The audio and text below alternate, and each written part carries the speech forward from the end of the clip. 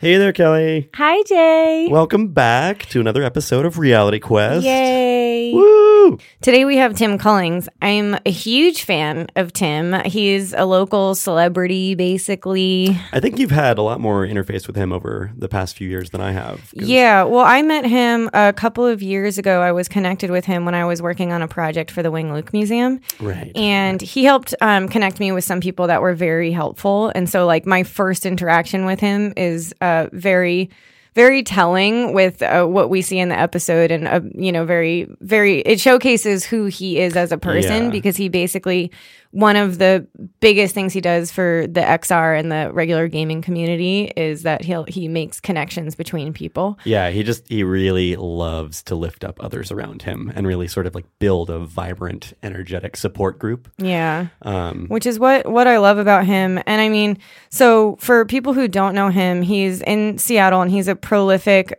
community builder, but that's like his night job, his side job. His day job is he works at Oculus, and he's a systems engineer there. And he started there as a field technician, but in 2015, so right when they were getting acquired by Facebook, and they were like growing by a lot in a very From short, I think like 100-person team to 1,000 over a few plus, short years. right? Yeah. And Tim was behind all of that, helping fix the back end and making sure they could do all of that as a systems engineer. So he's been there like since the beginning of this kind of like resurgence of VR, and it's really interesting to hear, how that was a pretty difficult time for them when they were going through that. He was playing like the role of a million different jobs. Yeah, as a field technician, particularly jumping between, was it the office here in Seattle and then over in Redmond, right? As well, going back and forth and like basically managing two teams in those areas. And then as a systems engineer now, he's been helping build up all of that back end infrastructure. Really roles that you wouldn't get a whole lot of publicity for. So most people don't even realize all of that work that he's done on that side, and really just know Tim, the XR and game developer, sort of community builder. Yeah, and I mean, that's such a great point, because I mean, I think people forget, obviously, that Facebook had absolutely no, it had no work in a related field that was built up for VR. So it was making they were a social media company before that. It was making a giant change to go and support XR related content and all of that. And they had just bought Oculus. Right. So it was a completely new domain for them. Yeah. So Tim was a big part of that, and he's been there since the beginning. But as we said, on the side, he is a huge part of the community here in Seattle and just like everywhere, because I know he travels a lot and does a lot of different things. But we had gotten into a few different points in the conversation talking about IGDA, or the International Game Developers Association, and the Seattle chapter here, which he's on the board of, and then he's also the VP of Seattle Indies, which is whereas IGDA is focused on sort of AAA game industry and big name companies like that and game developers, Seattle Indies is very much about supporting those sort of grassroots ideas and communities, and really bringing in new people into game development and creating experiences like that in general. Right. And for anyone who doesn't know that, if you're not as familiar with the games industry, I mean, Jay just said it basically, but AAA, it's like the equivalent of, for movies, it's like the big name Hollywood. Yeah, Hollywood movies versus indie movies, independent budget. Versus, it's like the Avengers versus like Juno. Right, exactly.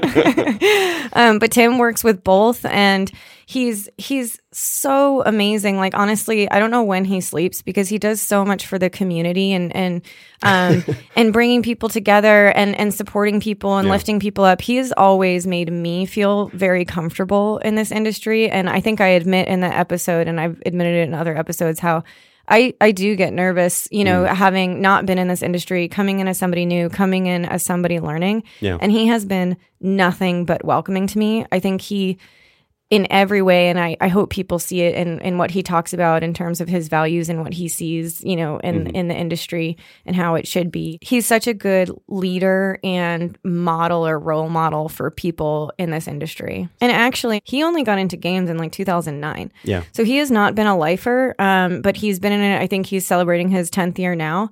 And it's amazing what he's done in those 10 years. And I hope that the biggest thing that comes across in this episode is some of the lessons he's learned and what he is kind of preaching in terms of how to just jump in and get your, hands dirty and meet people and connect and force your way essentially really into it with a good community. Yeah, like finding the people to collaborate with that you can work with and that are passionate about the same ideas, and then running like full force with those communities to actually make it happen. Yeah. Because it's always much harder to make anything by yourself, essentially. Right. Yeah. So congratulations, Tim, on your 10th year in the games industry. And he's just like doing more and more. And stick around for the outro, because we're going to share some of the key websites that you can follow to basically, to follow him, obviously, but also some of those groups that we talk about where you can find meetups or social events or whatever it is, whether it's for IGDA or Seattle Indies. We're going to share all that information so that you can get out there and be successful like Tim. Yeah.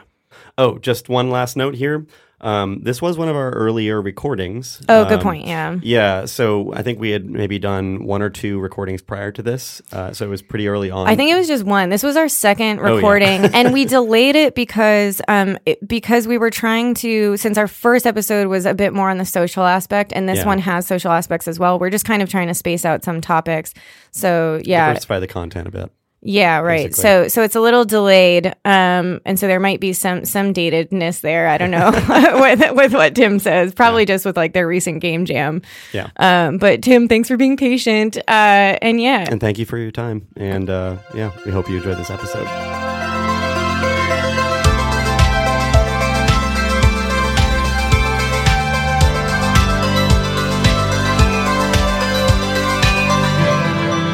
If there's anything that kind of like keeps you up at night, or just that you spend a lot of time thinking about, maybe at work or outside of work or in any domain, what is something like that comes to mind? I guess I think a lot about the interconnectedness of people on this earth, and like there's so many things that we like, barriers that people put between each other and different groups put between each other, but it's like really nobody's all that different. Like we all have basic needs, and things that keep us alive, and battles to survive is pretty much universal. And it would be better for the planet if we were all more harmonious, I guess, and not all just competing all the time. Yeah, I guess there's always that sort of like common foundation that we can all come back to between all humans, regardless of where we're coming from. That seems to really hit as core to like what you seem to spend a lot of time doing with just community building. Yeah, absolutely. So like clearly community building is very important to you, trying to make connections between people. How did you first get into all of that? Yeah, you have a very interesting, it looks like I'm very curious about your journey in life, because you said you grew up in upstate New York, right? Yeah. And then we stalked you, so you studied economics there. I did, yeah. And what did you like about economics? I think I liked the problems that it tackled. It was very focused on like social issues and inequalities, and ways to make those things better, ways to fix them, ways to like address all those issues that affect people. So that was the part that I enjoyed about that. I also was going for a teaching certificate at that time and got one, but I like never actually was a teacher. Like when I got out of school, there was not really a lot of teaching positions open. And I had been working like on the help desk at college, basically, just like as a side job. It's like an IT support type role. Yeah, and so when I got out of school, I got a job at GE working on their help desk, and kind of like went the tech route at that point. As we were kind of looking through things earlier, it's like wondering how you made that transition from at least an economics program like, into economics systems engineer. I'm like, what? Yeah, I don't know that I've really put my economics degree to use much. It sounds like it though. I mean, that connection makes a lot of sense to me. It didn't at first on paper, but now it does. So it sounds like you've been focused on or thinking about social impact in different ways your whole life, it sounds like. Where does that come from? I don't know, probably just like my upbringing. My parents were both like children of the 60s, I guess, and went through the whole movement back then, and my dad got sent off to Vietnam for a year when he was like 19, and sort of like drilled it into my head of like, don't ever get yourself put in the military, and like we went to. My parents were like really into church and stuff, so I guess maybe I learned some of it there too. Like some of those ideologies. Yeah.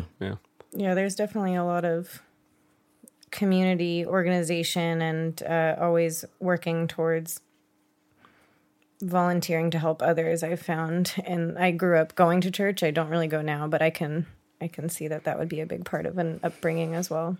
Yeah, and I was like in Boy Scouts as a kid, so learned a lot of it there too, I guess. Nice. How far did you go through Boy Scouts? Not all the way to Eagle Scout, but I didn't think either. like it's okay. one or two ranks before that. I don't remember exactly. Eagle Scout's like the ultimate one. Is that right? Yeah.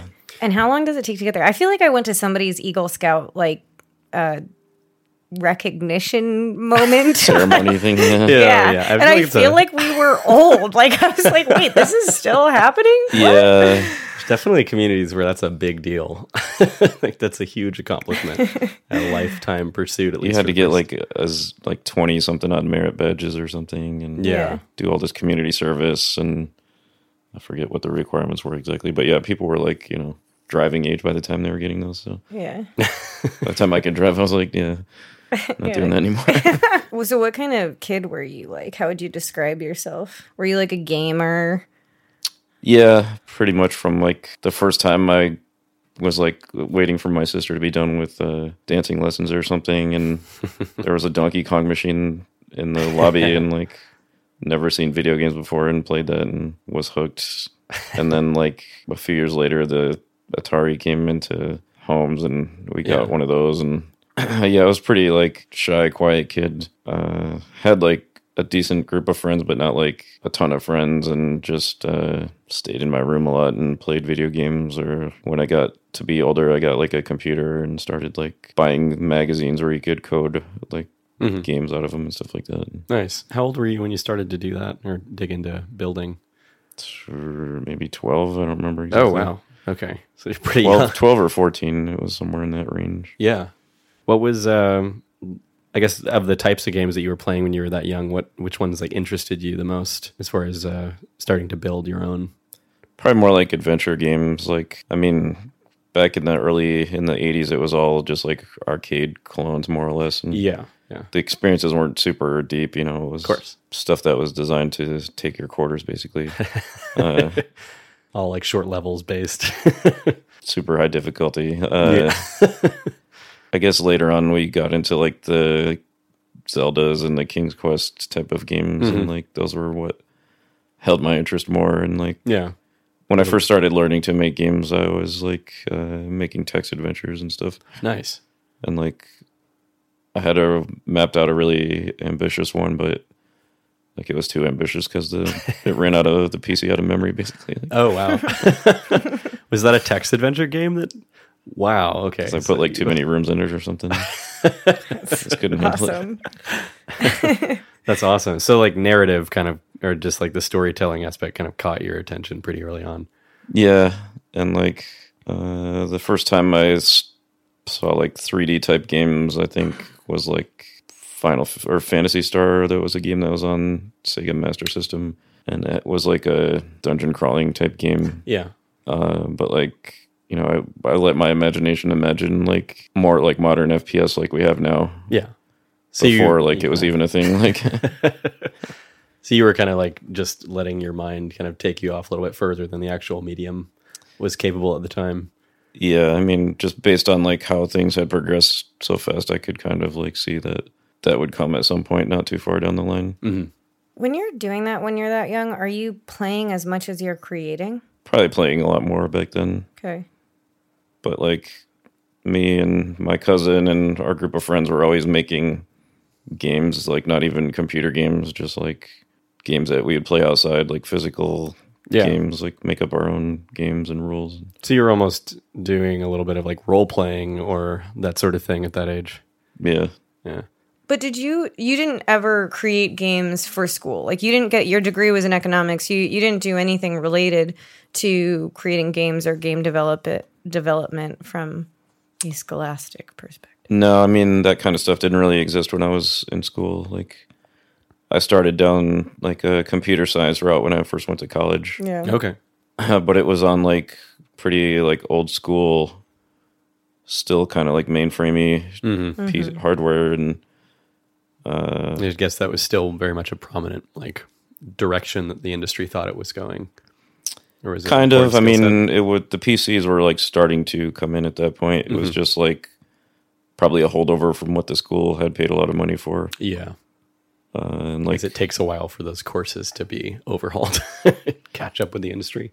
Yeah, and like I wasn't super good at the calculus side of things that you had to be like real good at back then. So I kind of just like shifted gears after my first semester of school. I wasn't really like excited about the whole computer science thing anymore. So yeah. So you get out of school, you're in upstate New York. You got an economics degree. Right. And then you got your help desk job at GE. But at some point you end up in Seattle. Yeah. So how did that happen? Let's see. So I was working at that job in Lee, Massachusetts at a company called Wave Systems. That was this really small like company that got money in the .com like boom era of around 2000. Oh, okay. Their whole thing was like secure computing, which was, they were like way ahead of their time kind of, because now I see a lot of the things that we were trying to work on back then, like in PCs today. But back then, like nobody understood what we were trying to sell them and why they needed it. So I had never really like traveled to the West Coast at all. And somehow we had an office in Cupertino, California with that company. Okay. Right near the Apple office, basically. And I got sent out there on a work trip that like I kind of didn't even want to go on, but I just went. And like had a friend in San Francisco that had moved there a few years before, so like while I was out there, I decided to like drive up there and see her, and just was like kind of blown away by that city. I was like really loved that city, and like spent the next couple of years like trying to get a job there. What was it that caught your attention about that area? Is there just kind of an energy or culture? I think it was just like the energy at the time was really good. There was like it was before like the tech boom had hit San Francisco, so okay, it was still pretty like affordable and very hippie. Yeah, a lot of like arts type people and creative types, and yeah. It felt very like free, and I remember like after the first time I went there thinking, like, I hope people don't find out about this place because they'll ruin it. And, well, that was no.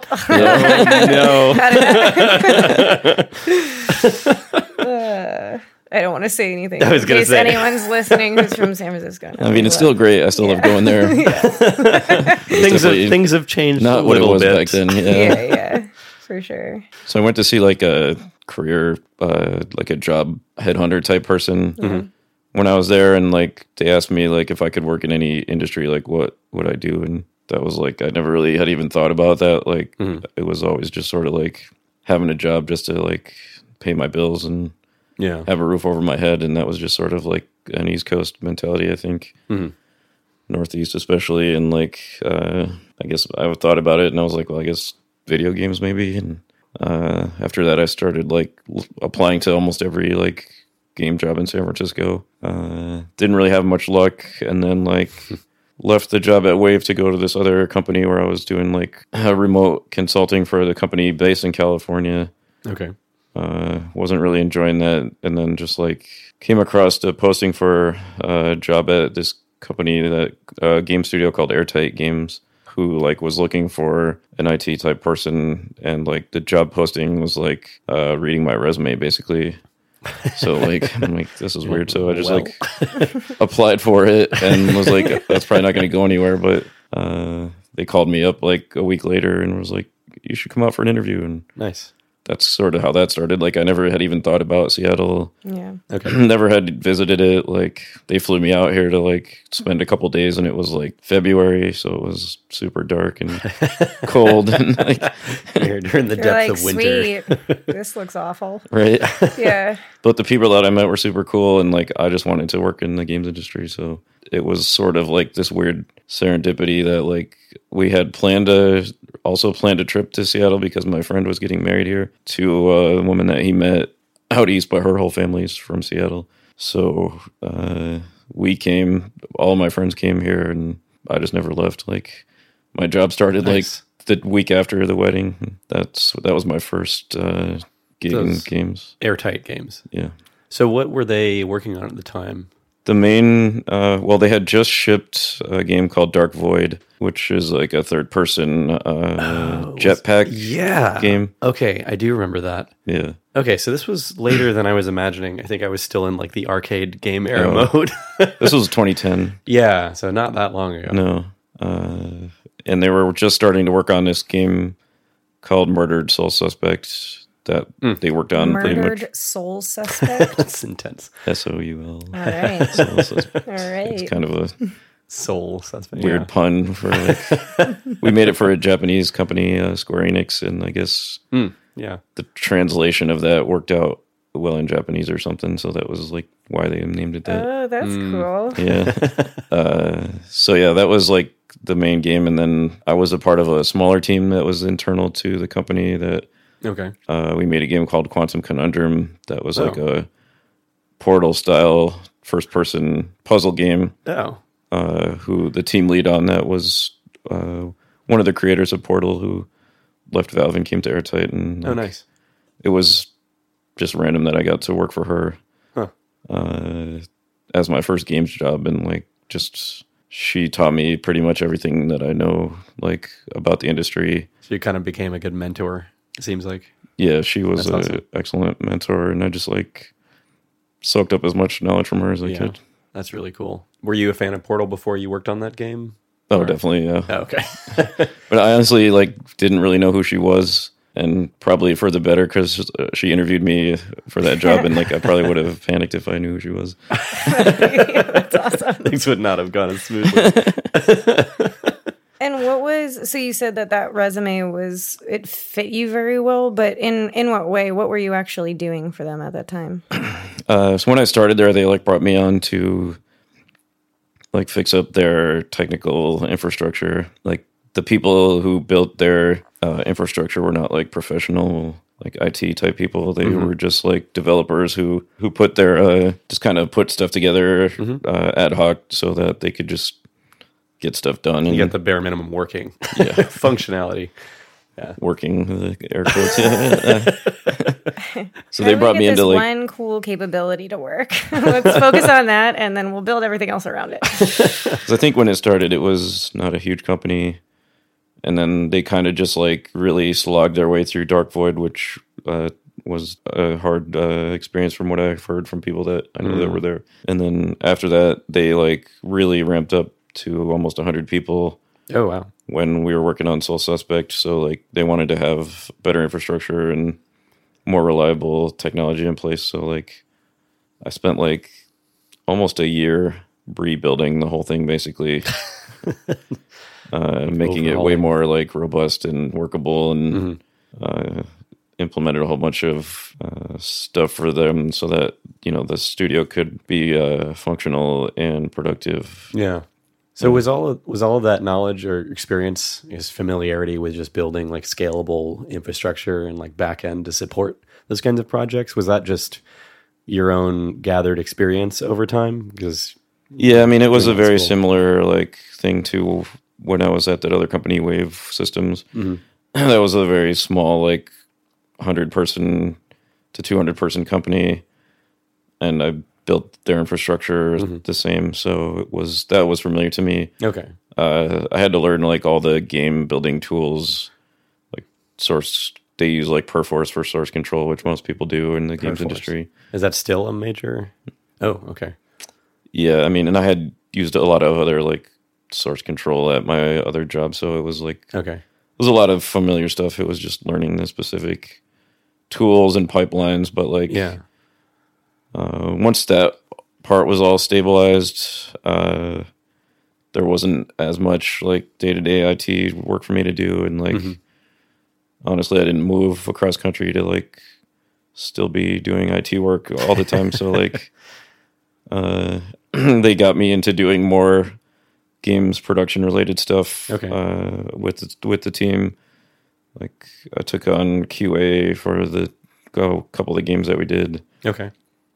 I was like the community manager, doing like social media posting and updating the website, and nice. like ran like our Twitter and Facebook and all that stuff. And like toward the end, when the company was like going through closing down, I was like a producer on one of our release titles doing like DLC stuff. Oh, okay. Wait, DLC? Sorry, what is it? Downloadable content, sorry. Yeah. So the initial game is released, and then you have like iterative content that's released after that. I see. Okay. So have you ever played Portal before? I have, yeah. Okay. That was actually like the first game. This probably won't be a quick tangent, but I'll call it one. I, having not played games, I didn't, and by that I mean like I played video games, but that was Mario Kart and like Wave Runner games. It was just total racing sport games.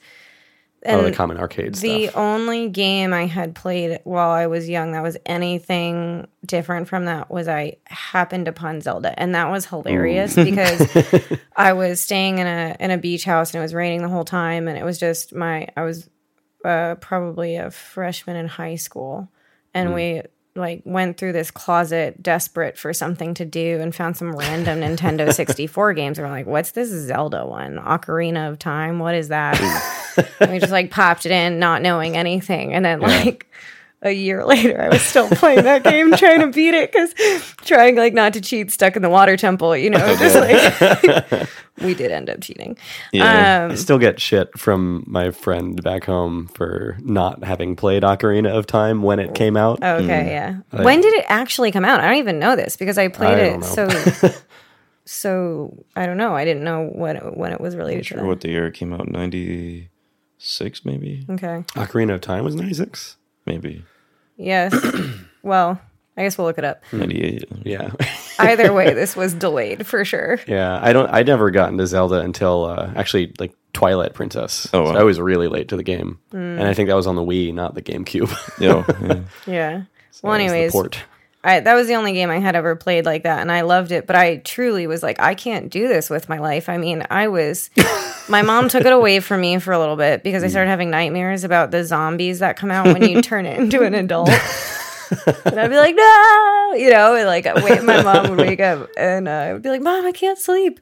And by the way, I was like way too old to be bothering my mom about not being able to sleep. Okay, like it was bad. You're like 15 years old, crawling into the yeah, exactly. Pretty much. Back to your room. So my mom took it away, and eventually I got it back. But it was so addictive. I was like, I can't play anything else like this. So I just stopped playing games until basically somewhat recently, like in the past couple of years. And Portal was one of the ones that I started to play. But it's a weird mentality, you know, playing games. It's like, I don't know what I'm supposed to do here. And you start feeling stupid. You know, you're like, am I the only dumb one who can't figure this out? But that's a whole mentality you learn, which is like, oh, just fuck around with some things in the room rather than like follow the clear trail or something. It does get particularly tricky with like puzzle type games like that. Yeah. I mean, I definitely found them frustrating sometimes. I was never one of the types of gamers growing up that was like a heavy like completionist. I think I really gravitated more towards the like open world RPG type things where you could kind of just do whatever, explore around and create your own story. So that's why I was sad that I missed like Ocarina of Time or Wind Waker, any of those games, because they seemed like they really catered to that audience too. Yeah, and if you get into Breath of the Wild, you'll just don't even start a Breath of the Wild. Never play anything ever again.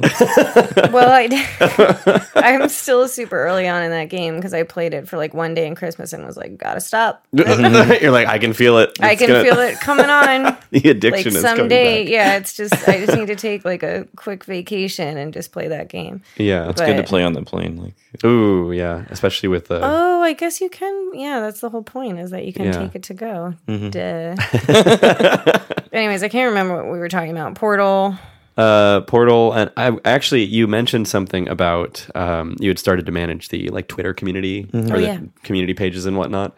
Was that like your first foray into interfacing more with the community around a game or a thing? Yeah, definitely. I mean, it was more like hot potato to me, basically. Like, hey, we need a Facebook page and a Twitter. So I created it, and they're like, oh, you want to run it too? I'm like, I guess. I don't. don't really know what I'm doing, but you're just like completely fresh at that point from that perspective. Yeah, and what year was this? I'm like, what is running Facebook in 2010 like? It was like 2011, 2012. Yeah. Okay. Oof, yeah, that would have been early. I remember getting a Facebook in like 2009, but I don't think it was right when like businesses were just starting to like come on. MySpace was probably still around, wasn't it? A little bit. It was on the way out, I'm sure, at that point. But like Twitter wasn't just like a totally like toxic trash heap at that point. Like there was still some like useful. It wasn't a mountain of just like trolls and negativity and lots of arguments just yet. I don't know what you guys are talking about. I mean, well, Twitter's a double-edged sword. I feel like there's like good things about it, but it can be stressful these days. It's pretty awful. So maybe this is a good time to kind of like fast forward a little bit to like now. You first started with that Twitter page and that Facebook page with Airtight, and now you've been doing a lot more community organization work and community building and that outside sort of your day job. Yeah. So that kind of like gestated from my time at Airtight. Like we were promoting our game Quantum Conundrum, and my team lead asked if anybody wanted to go to PAX East, which is like the Boston version of Penny Arcade Expo, which started here in Seattle, and the second one started in Boston, which happens around Easter time. So like I volunteered, and apparently nobody else did, so I got to go on the trip, and like I mean, I wanted to go. I was like, sweet.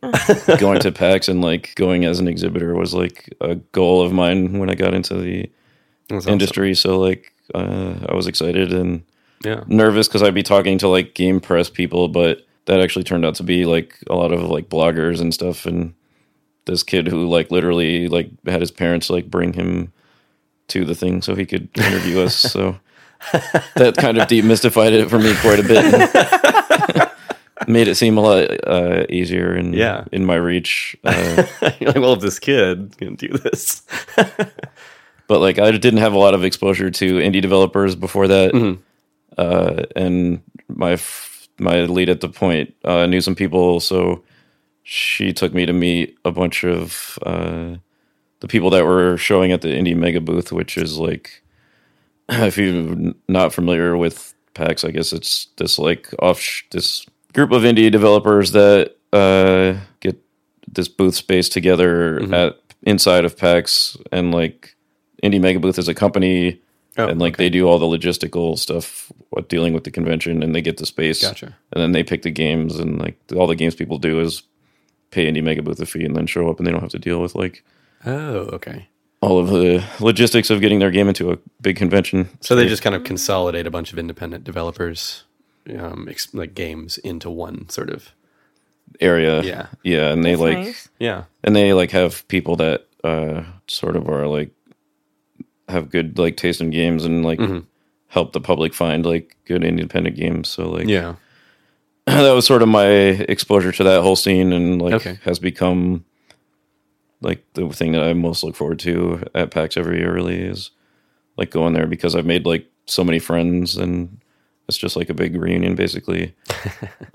So that was like when I met those people and realized like what kind of people they were, and like saw what they were working on, and it just like made me want to be more involved with them, and realized it was like way easier to connect with them than I imagined. Like I only like really knew the people that I worked with, and like had no connection with the bigger community. So was that more a group of like independent developers and people, whereas your team that you had been working with at the time was like maybe a larger dev company? I mean, the team I was on was like a development company. Yeah.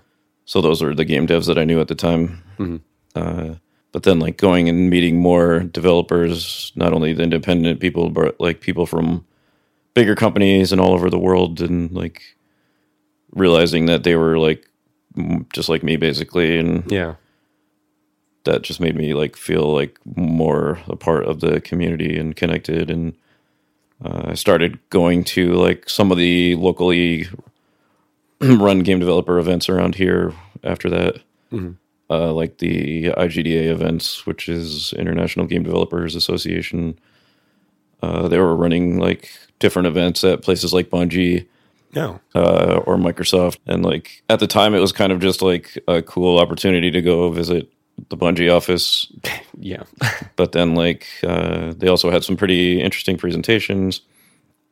And I started like meeting people and making friends at these different meetups. And in like 2014, Airtight basically ran out of money, and the company went under. Like, so I was out of work that year and got more involved in doing stuff with Seattle Indies. Like that was sort of my way to stay connected to the industry and like stay networked with people and like try to find another job in the industry, basically. Mm-hmm. And at that time, so are you creating anything, or are you just going and meeting up with them? I always had this feeling like I've always been nervous to go to your events, basically. Because if I'm not in the process of creating something, I'll feel like, oh, I won't have anything to talk about. No, I wasn't really creating at that point. I was mainly just hanging out, trying to find work. I also always used to like organize parties and stuff for my friends back when I lived on the East Coast. So nice. That's kind of just something that comes natural. Mm-hmm. Yeah. Just at a much larger scale these days. Yeah. So like the first thing that I organized was like a PAX party. Yeah. Somebody like that I knew but didn't really know made like a Facebook post that was like, we should have like a developer party at PAX. And I was like, okay, I can make that happen. So natural skill set. Mm-hmm. Networked, got like PopCap to let us use their office. Nice. Because they used to host the Unity user group meetups, which I had started going to because we were making Unity games at Airtight and I was trying to learn more about it. Mm-hmm. So like I made friends with the people that worked at PopCap, and like they had us there, and we had like a 75 person party with some like indie games that were like local, and they bought pizza and stuff for us. And I was also volunteering for my friends at their indie mega booth, PAX booth that year. So like they came and they brought some people that they knew from other booths, and like that was really like my launch pad into like meeting all the people that I'm friends with today, and the first like organizing thing that I did for Seattle Indies. Yeah. And then say over time, it seems like you kind of ended up getting into like a leadership sort of role in the organization. Yeah, I mean, when I started, it was still just like a meetup, and it was like more or less a club of friends that just like got together every month for the social events that we were doing at the 17-bit studios down in Soto. It was very much like you had to know somebody, kind of cliquey type of thing to get into. It didn't feel quite as much of like an open community at the time. It was once you got in, but like I could see how it'd be like kind of intimidating, and it was to me too, because it was in like this dark warehouse room, and I didn't really know anybody, and like you can't see them, so it's really awkward. Yeah, but I got over that pretty fast. Met some cool people that welcomed me in, and like after like a year, the 17-bit people, like half of them decided to move to Japan. And we sort of didn't know what was going to happen with Seattle Indies, because they had been like the driving force behind it. They they hosted the first Seattle Indies Expo in 2011. They like were always organizing the socials and having it at their place. And like, we didn't really know if people were going to still come, like where we could even have the socials. So yeah, at about that time, the first Indies workshop opened up right next door to them in Soto. And so we kind of like moved our events over there, and me and the 4 other people who founded the now nonprofit version of Seattle Indies sort of took over as the main organizers. We had Alex Shearer, who had been running his own meetup called the Seattle Games Cooperative. We convinced him to like merge his thing into Seattle Indies. and he became one of like the main organizers with us. So the social kind of was transient for a while. It was at the workshop, but that was like, I don't know, it had different management that was more concerned about liquor laws and type of things like that. Like, you get into some weird legal space when you have like 100-person BYOB party and it's at somebody's office and they could get themselves in some trouble. And, So after that, we kind of bounced around to a few different places. We're at like Raygun Lounge, but that was like, we outgrew that real fast. Yeah, it sounds like it. And are at Optimism every month now. Oh. And so the Seattle Indies, am I calling it the right thing? Mm-hmm. Yeah. Okay. Yeah. And the International Game Developers Association, those are two separate things, but they seem to have very similar goals. Like, how do you, and you play a role in both of those now. So what's the difference? How do you separate them? So Seattle Indies is all Seattle focused. Like, we are focused on creating events and community for local developers and helping them like show their games to the Seattle area public. IGDA Seattle is like the Seattle chapter of this international organization that has like its whole own infrastructure, governing board and everything. We're just a small part of that. IGDA is more aimed at like professional, like AAA, I guess you would call them. Developers, people that work at like Microsoft and make like Halo and stuff like that is sort of, I mean, they represent all game developers, but there's definitely like more of a like focus on people who work at a game studio than on the independents, I would say. Okay, cool. So for Seattle Indies, what is it? Are those meetups the primary medium for showcasing those games, or do you all like help get them on other platforms or greater visibility? Yeah, I mean, Seattle Indies, the org doesn't really do any sort of like publication or anything like that. We just create the events. We have 6 or so like regular events that happen every month. We have our weekly indie support group that happens every Saturday at AIE, which is the Academy of Interactive Entertainment over in the Seattle Center. And that's like a co-working session, basically. We have like 20 to 30 people come every weekend, work on their games together, meet new people to work with, ask each other questions, learn more about games making. And that's sort of like the first step for people who want to be in our group, I would say. Like, when people ask, like, what should I go to first? That's like, it's either that or the social, basically, are like the two different, the two like points of entry. So the social one seems like it's actually for a broader audience, just anybody that's interested in indie games here in Seattle. Yeah, and lately it's been not just indies. Like, we've had people from like Valve and the bigger studios start to come to those. A little more high profile. They've grown to like over 125 people every month are coming to those. Wow. Okay. That was where like getting the nonprofit status has been helpful, was like because Optimism gives us that space for free, basically, since we're a nonprofit. Yeah. We bring that many people to them on a Tuesday night. That's a pretty big flow of business.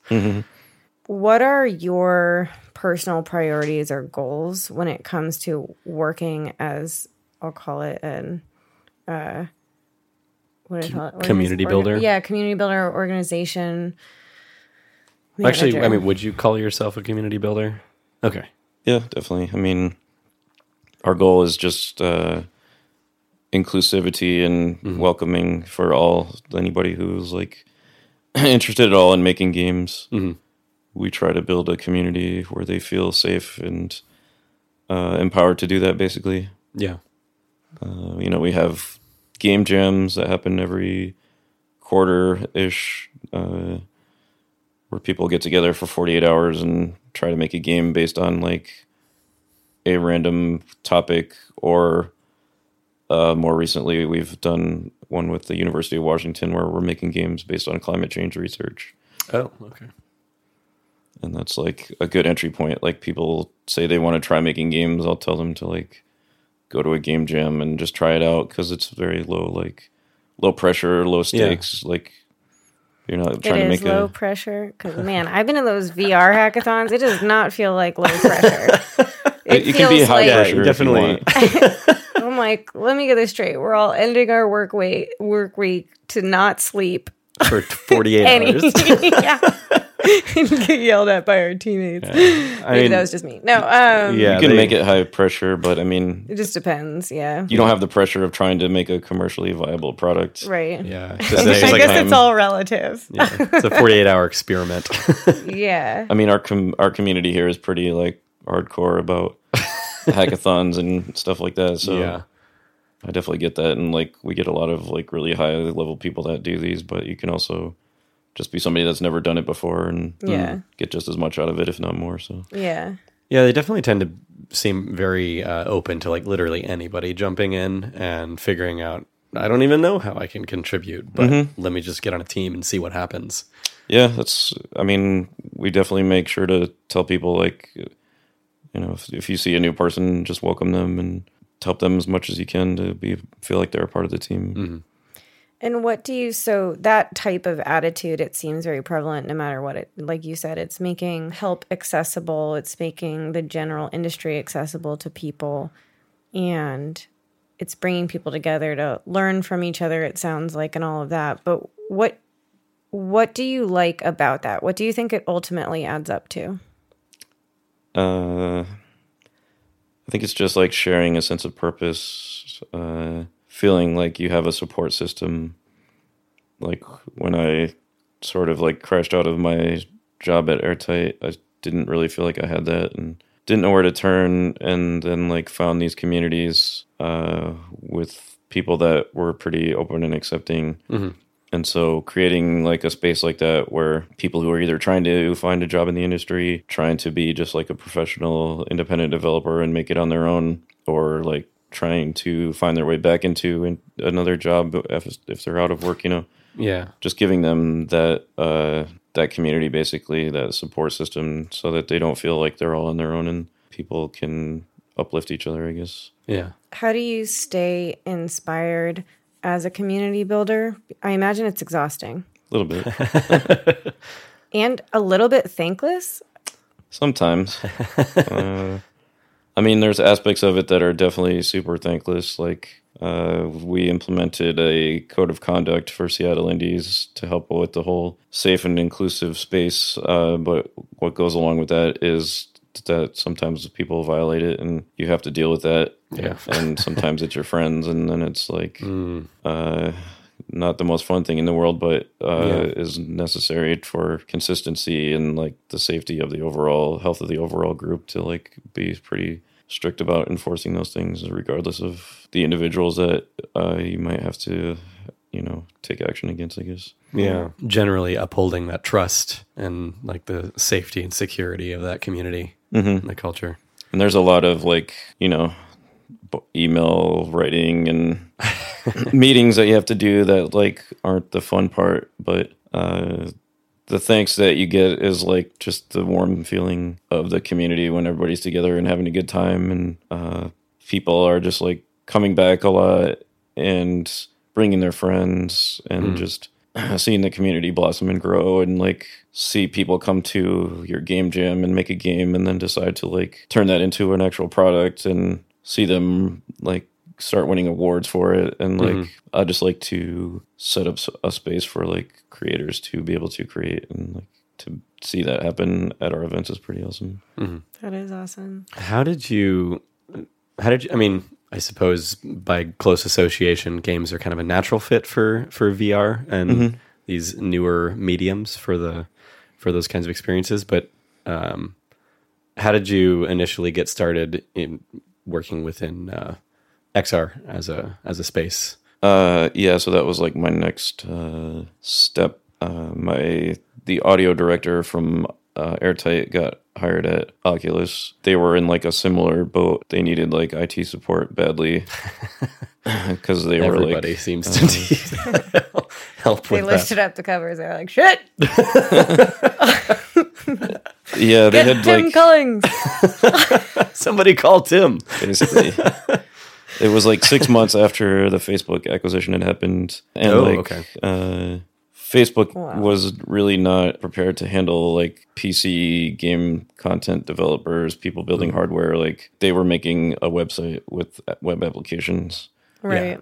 on like MacBooks. And so their whole like support infrastructure was built basically from people who used to work at the Apple Store, came over to work at Facebook as like their help desk people to like support people who had problems with MacBooks. And like my first week there, I discovered like they didn't actually like solve or fix any problems. They just sort of like, if you had a problem with your laptop, you just got a new one. And they threw the old one in a closet in the back. Basically. Like, we'll deal with these later. Yeah. Yeah, they just got shipped off somewhere. So like when we hired all these, when Oculus brought in all these people who were making 3D games on like high-end PCs and having a lot of problems getting them to work, the people that were there just like didn't have the experience to be able to deal with that. And Yeah. so like my friend like knew that I was still looking for work and just like helped me get the job there. And that was like a similar situation to Airtight, except instead of growing to like 100 people, we grew to like, 1,000 people real fast. Oh, God. And like I was basically the only person. I was managing the Seattle and the Redmond office for a while by myself. Oh, wow. And that was So a sprint for like 9 months until they finally brought in somebody to manage The Redmond office. Redmond. Yeah. Yeah. divide the responsibility a little They bit. gave me a The choice. traffic alone. I was actually living in Redmond at the time. I had to pick Seattle because they were trying to ship the Rift at that time. And like the person that they brought in just wasn't going to have enough experience to be able to like I don't know. support what they needed. Because like it was fast and furious, and like you had to be able to go from day one. And like having been through like a game release before, I sort of knew what to expect. So, but it was that times like 100, because we were also like making a game on a hardware platform that essentially didn't exist. Was like many factors of complexity that I didn't even expect. That still boggles my mind. I mean, it's ongoing. Oh yeah, Yeah. I would imagine. I mean, first off, you needed to have the experience of just taking like an initial prototype all the way to scaling up to this huge production release. And then you've also got the brand new hardware platform to work with and that whole ecosystem. So, and just like speaking the language of game development and like understanding the different like milestones and what teams were going to need support when was sort of something that I already knew. So yeah, that's why I went with that. It was a lot of long hours. Yeah. Were you still managing communities then, or did you take a break? No, I mean, I was doing some of the organizing, but it wasn't like it is today. Yeah. Like I kind of got involved in IGDA towards the end of 2015, but like I wasn't like one of the leaders at that point. I was just like going to the meetings and helping out. Yeah. And like the duties with organizing Seattle Indies then was less because we were a smaller organization, didn't have as many meetups and didn't have as many like volunteers, and we weren't a nonprofit then. So yeah. But yeah, I mean, I was kind of like 2016 was the first year that I ran Global Game Jam. And that was like the one weekend that I didn't have to be at the office for like 17 hours. So instead I was in a warehouse watching people make video 48. games. Yeah. Oh my God. That was a break. Oh my gosh. You're crazy. Were you considered a systems engineer at that point? No, okay. I was a field technician. Oh, wait, you were a field technician in charge of both teams at Redmond and here in Seattle? I mean, field technician is kind of like a fancy word they use for like IT people. It's field technician because you're not working at headquarters, basically. Yeah. You're actually in the field. Yeah. It's very hands-on. But like approach. I got handed everything basically when I started there, like facilities, QA, a little bit, giving people demos that would come in for like, just visitors or people that were interviewing, and like making sure all that stuff worked. So they were just like, oh, we don't have a specific person to do all of these different things, so the field tech will take care of it. Procurement, like all kinds of different things, and like wow.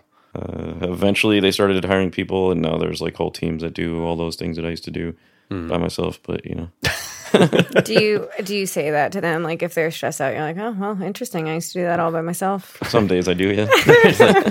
You should be glad you have a whole team to Yeah, with this now. Must be nice, because back in the day.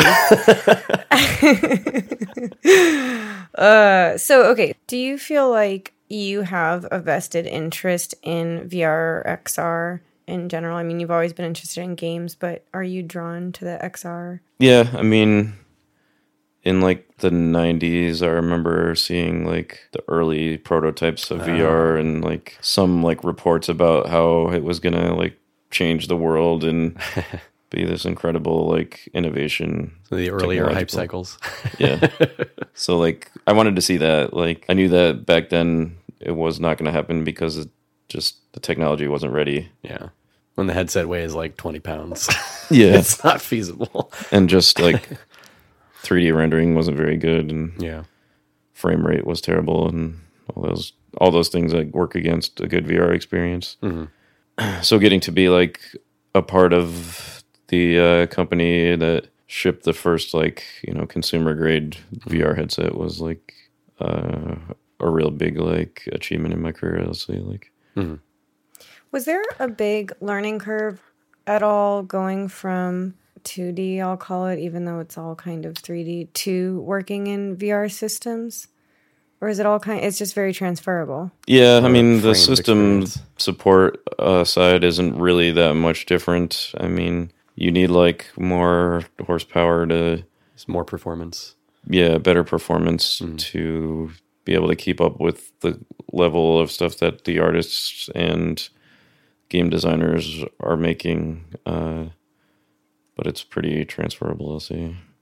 Do you have... I know you from an early age had a very vested interest in video games in particular, but now having gotten into the VR and just kind of general XR space, do you feel like that's kind of the direction that you're going to be continuing to go, or is there still just something that is innately fascinating for you about video games, the experience, not necessarily the hardware or the medium? Yeah, I mean, I still play a lot of games. I mean, not as many as I used to, but like when I get the chance, I'm usually too busy making events for people that make games to be able to have any time to play games. But I mean, games are still a passion of mine, and I think like VR, XR is going to be a great way for people to experience game content in the future. But there's like so many more applications for VR that a lot of us didn't expect or didn't imagine people were going to like make with it once they got the technology in their hands. Yeah. I feel like early on it was viewed as like a natural progression from games, but then people started experimenting with it outside of that medium. Yeah, I mean, we were sort of targeting games people because they're always the early adopters of new technology. They get it, that they're always like looking for the next big new thing that's going to come along and catch their interest and get them excited. But there's so many different creators, like narrative people, social impact type applications. Like it's kind of just limitless, really. Maybe from your perspective, what is like a potential path to get companies or larger companies to be experimenting more with VR in not necessarily the traditional mass market audiences for what we would normally sell the types of games, like first person shooters, the kinds of things that make a lot of money right now. It just seems like they're still really being conservative about the types of VR experiences that they're building for major platforms. Yeah, I mean, I think part of the problem is people just still don't really know what is going to be like the big popular thing in VR. Like, Beat Saber came out last year, and like has been like one of the most successful VR titles ever, and that was made by like a 5 to 6 person team over in like Romania. Yeah, just super pretty basic experience, but like really fun and like pretty polished. Just kind of people like want to swing lightsabers in VR, and so it's true. They put that to music and like, really, yeah. Oh yeah.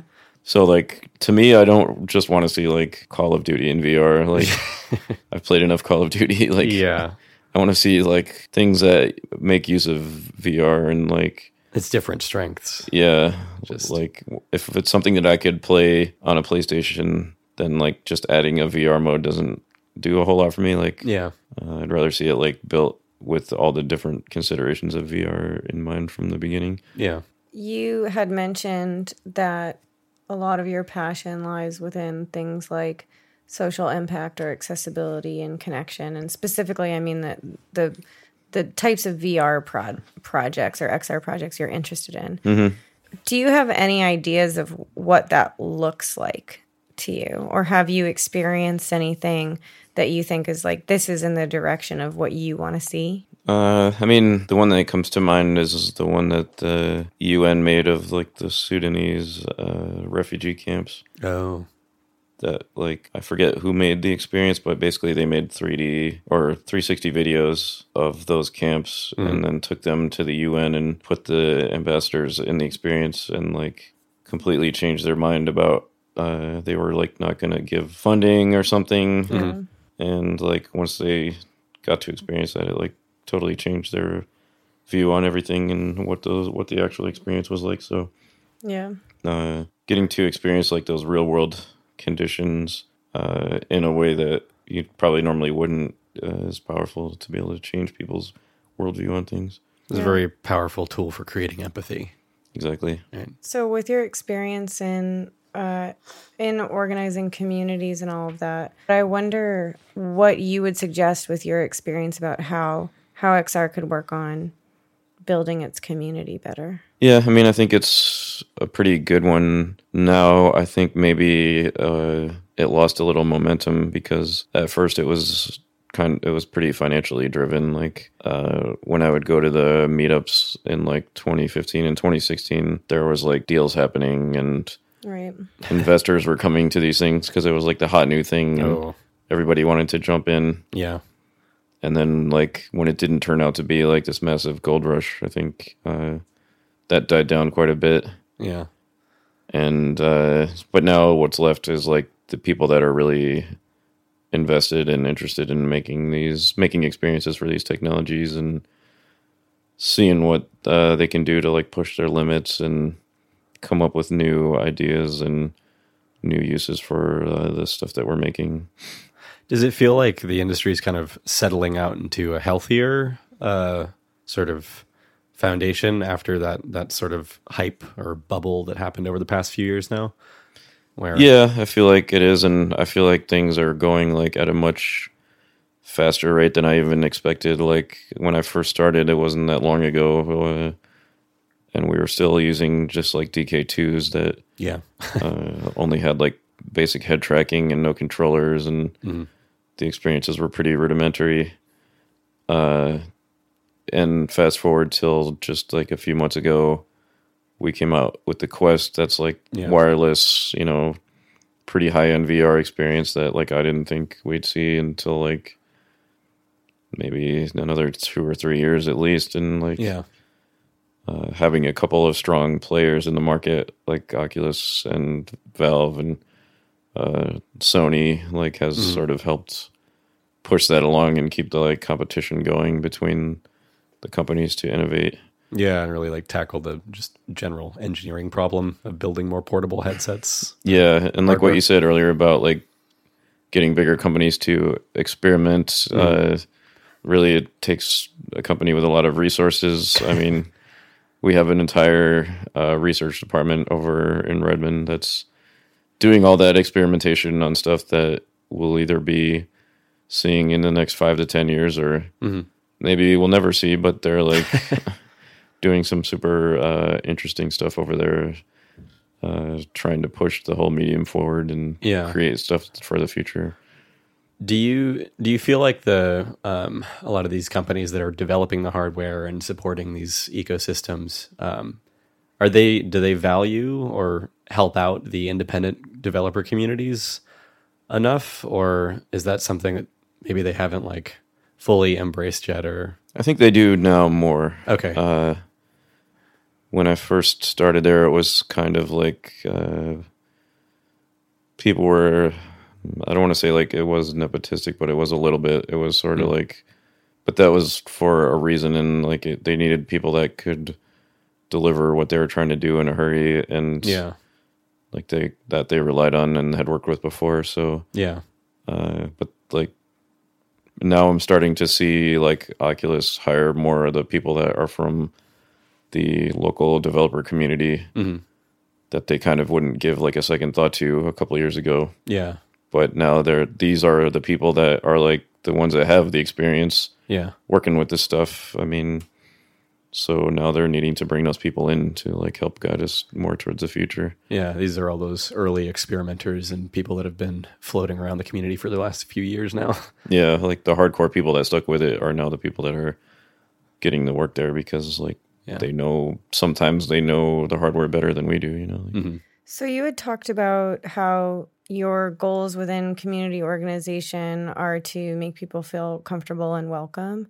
And then we also talked about how in XR, a lot of the downer right now is fundraising. Sure. I guess I'm curious about like how can community help bring that industry to a bigger place where it can be getting more funding? Or is it that community is just there to keep you busy and happy and connected and inspired while shit's going down or up or wherever it's at? Yeah. Or do you think it actually can bring it up?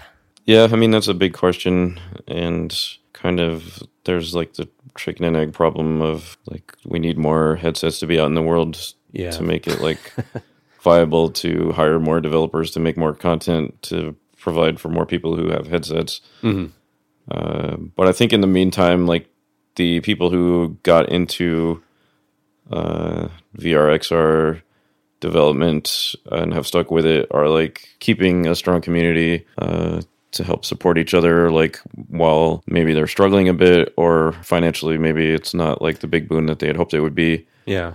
But they're also learning and pushing things forward in ways that other companies might not be.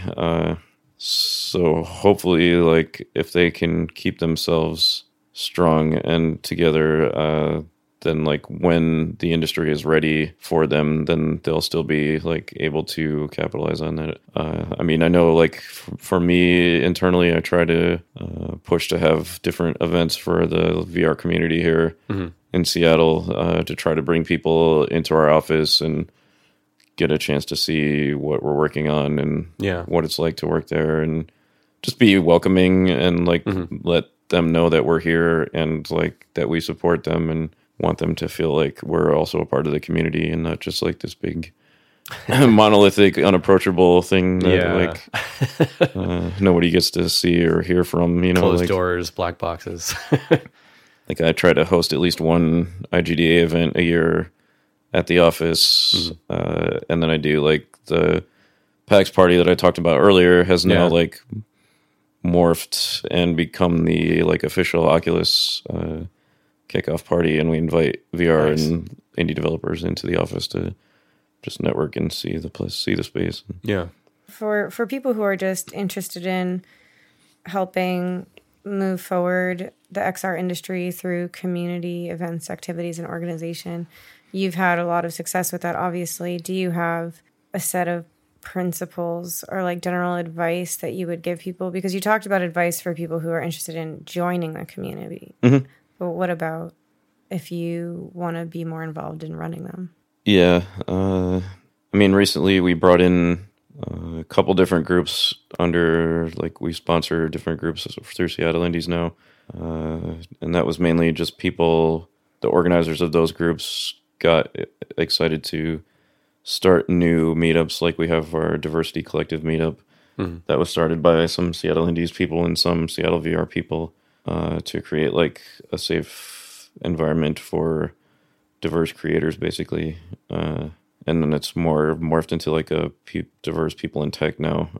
But for those people, like for me, it's about being reliable and being consistent and like just being available. Like you have to, if you're gonna run, if people come to me and say they want to like run a meetup for Seattle Indies, I'll always tell them like try it first, like informally, once or twice, and if it gets a good turnout, then we can like make it into an official thing. But like I don't want to, like I have to make sure that the person is gonna like show up and like do all the work that's required to like make it a good event before I'm gonna like put my trust in them, basically. Makes sense.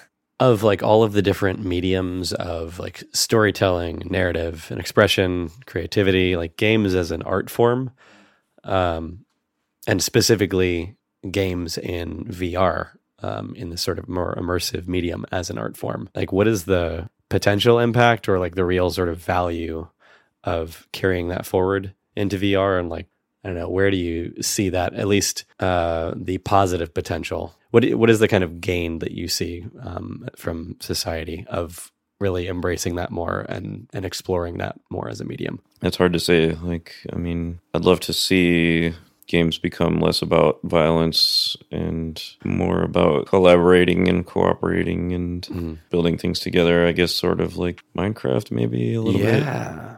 Have you? So like just the general power to like bring people together in a way that maybe we haven't really. We've focused so much, I feel like, on competition thus far in video games. But maybe I feel like that's always going to be an element of it. I mean, yeah, of course.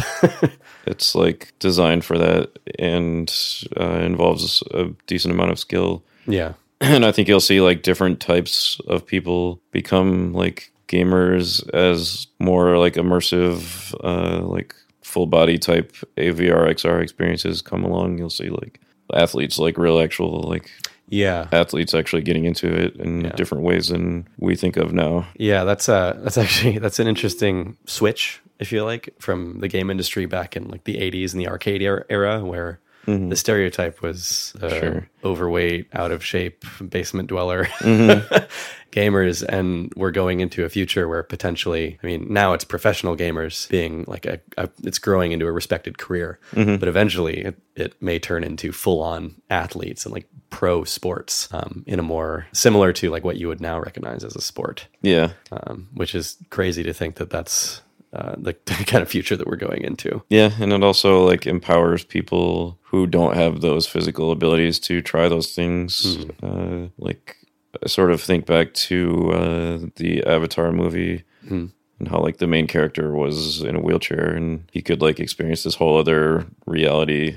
Yeah. And that was sort of like an aha moment, I guess, for me for VR, was thinking about people in that sort of situation and what they could experience that they normally, that their physical bodies wouldn't allow them to, I guess.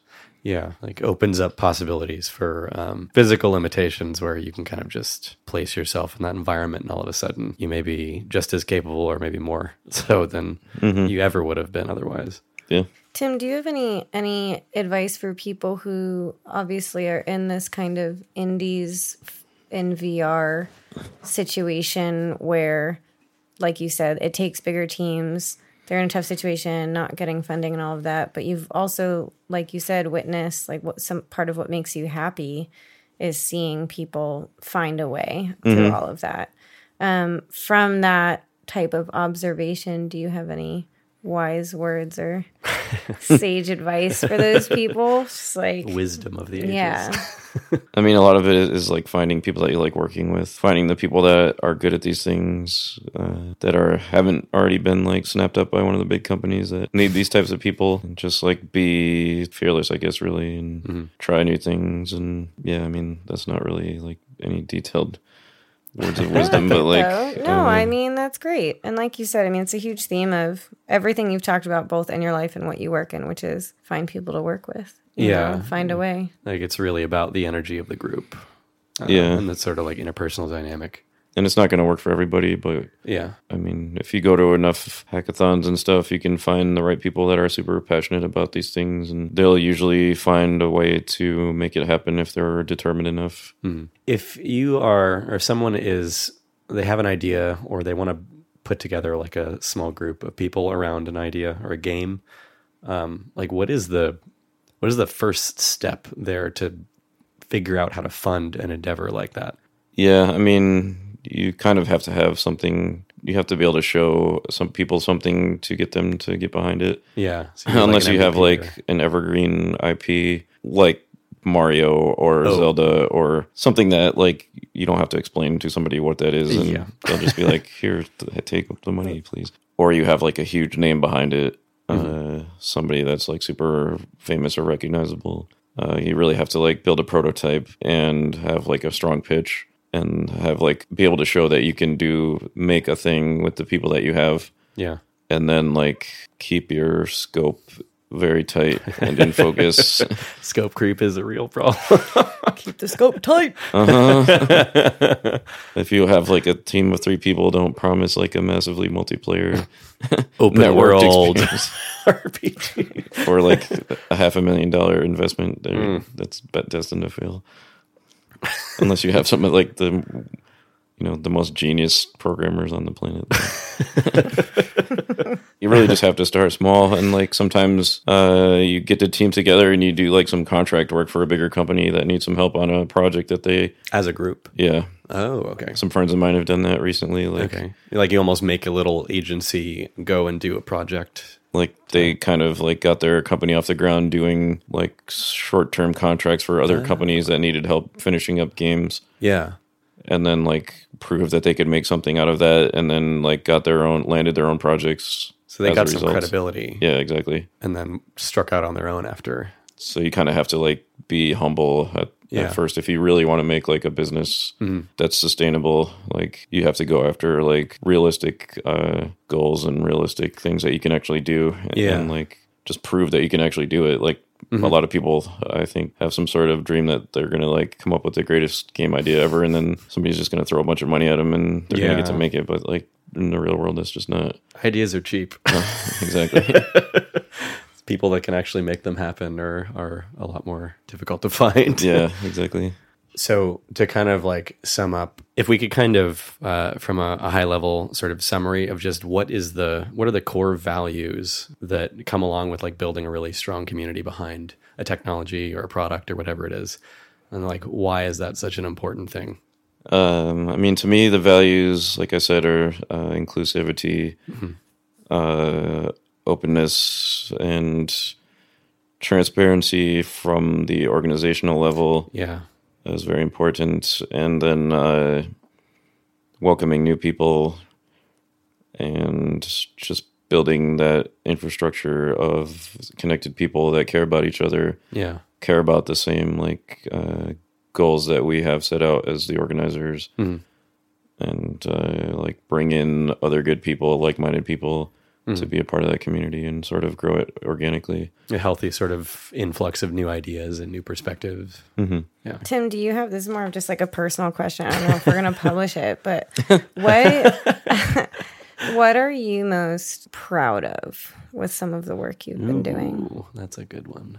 There's a lot, actually. I mean, personally, like the different game jams that I've done, like going from running it out of like the warehouse space in Soto to like having 200 people at the Pacific Science Center and being like a fixture there now, and like knowing all those people and feeling like connected, and sort of thinking back on like I moved here knowing nobody, not really knowing anything about like the games industry or anything like that, and just like what I've been able to build just by making connections with other people in the community is really like personally, I guess, what I'm most proud of, like just starting from zero and seeing where we've managed to push things to now with like hardly any kind of like budget or anything, and like no real training or expertise on any of it, just sort of figuring it out as we go, and it seems to work. Built your own momentum from scratch, basically. Yeah.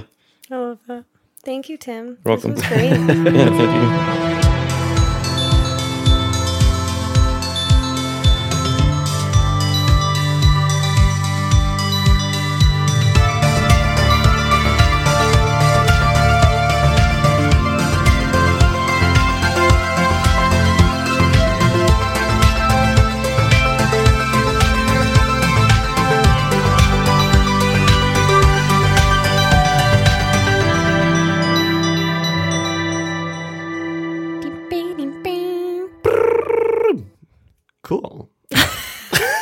Well, thanks for sticking around with us. Yeah. I hope you guys enjoyed Tim as we did. Thanks again, Tim, for coming on. And also, we mentioned in the beginning that this was one of our earlier episodes. He was totally a guinea pig and sat down with us like when we didn't know what we were doing. In fact, in the recording afterwards, of course, this is cut, but I said at the end, I'm like, cool, I hope this recorded. and he just laughed. So thanks again, Tim, for being a good sport with us. Oh, yeah, really to everyone that weathered through those early sessions. I think we've gotten a lot better. Hopefully. Yeah, we'll see. All right. So let's talk about how to follow Tim and all the cool things that he's doing. So what do you got, Jay? Well, let's start out with social media. So for Tim himself, he is prominent on Facebook and Twitter, I believe, for the most part. So on Twitter, you can find him at Tim Cullings. That is TimCullings. So Tim Cullings on Twitter. And then also on Facebook, he's pretty active in a lot of the social groups that are related to like game developers and indies and everything here in Seattle. He is at tim.cullings. So that's Facebook. What does that even mean? Do you have to friend him? Or what does it mean to be tim.cullings? Like if you go to facebook.com, you can go to... But wouldn't you just search for Tim Cullings? Yeah. Yeah, but it's going to be hard to like transmit the image of Tim across the wire here. So...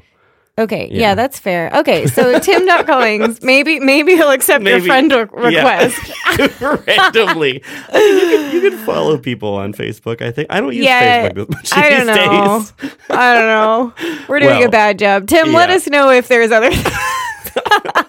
we can update the post on the site. Just Google him. Yeah. Google Tim Cullings. But there's International Game Developers Association, which we talked about. So you can go to IGDASeattle.org. That's the Seattle chapter of International Game Developers Association. Again, IGDA Seattle.org.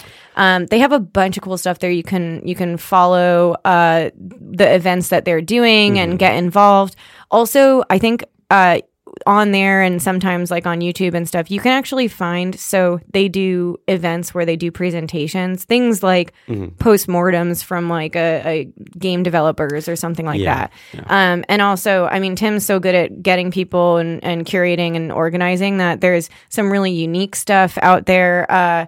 And so basically you can learn a ton just by searching them. And then also, obviously, we encourage you to get involved. Yeah.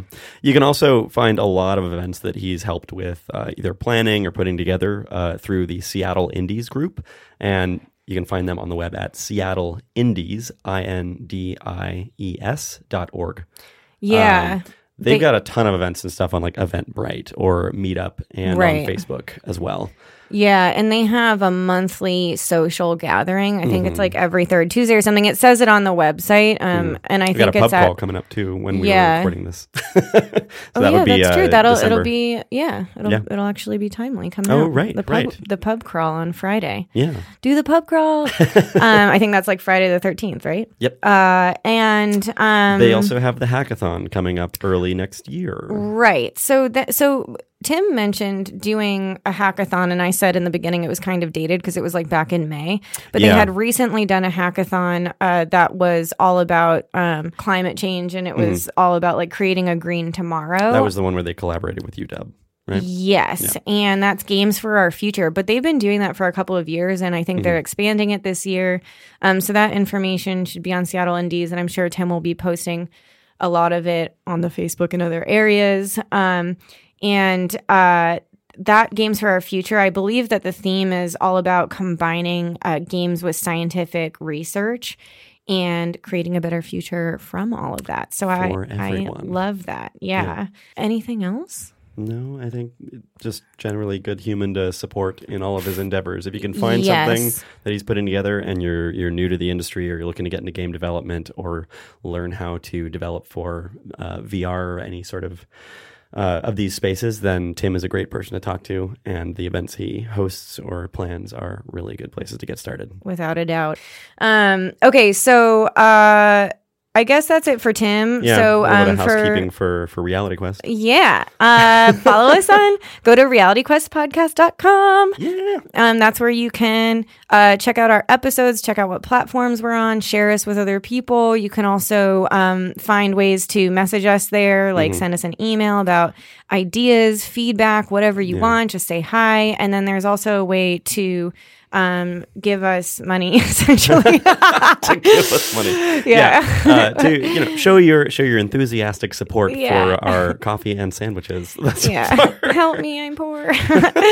Yeah, basically. But yeah, no, seriously, Jay and I put a lot of effort into this. Any support at all, if you're enjoying these episodes, is greatly appreciated, even if it's just a coffee. We love coffee, so that's great. We are also on Twitter. It is reality_quest. And we are very active on Instagram, which is Reality Quest Podcast. Yeah, and we have some exciting episodes coming up. So throughout the holiday season, we're pretty excited. We have some really fun ones coming up. And also, we've been doing some experiments. We just recorded one where we have 2 people on from the industry who didn't know each other. That was super fun. It's also like 10 hours. No, I'm just kidding. It's like 5 though still. We will probably break that up into 2 I don't know. episodes. Yeah, part 1, part 2. We'll see. But it was a first for us to have a group like that. Yeah. So, and we've been hearing some feedback from people where they want to hear more of that. And we're also thinking about having a person from the industry on, along with somebody who's maybe not in the industry but has some really relevant expertise. And we're also thinking about doing some episodes with just Jay and I, because we often just chat between each other a lot and have all these ideas. Yeah. We met up the other night and had like a 5-hour conversation about a lot of things, just topics that we haven't necessarily gotten a chance to jump into yet. And I think between the 2 of us, we'd love to do more focused learning on specific areas. So it gives us an opportunity to do research. Yeah. And actually, part of that, we also got feedback that some people who are listening don't know enough about the industry, so they'd love like just an episode that gives them the basics so that they can listen to episodes and know even more. And so that's something we'll be working on as well. Yeah, just like establish some base terminology and foundational awareness of just what's going on and where the industry's at for people that are completely outside of it. All right. So hopefully you guys are just as excited as we are about all these upcoming experiments and upcoming episodes. And for the holidays and breaks and trips and travel. Yeah, everyone. Have fun with all your holiday parties and whatnot. And safe travels. And we'll be back in 2 weeks. Yeah, thanks for listening to Reality Quest.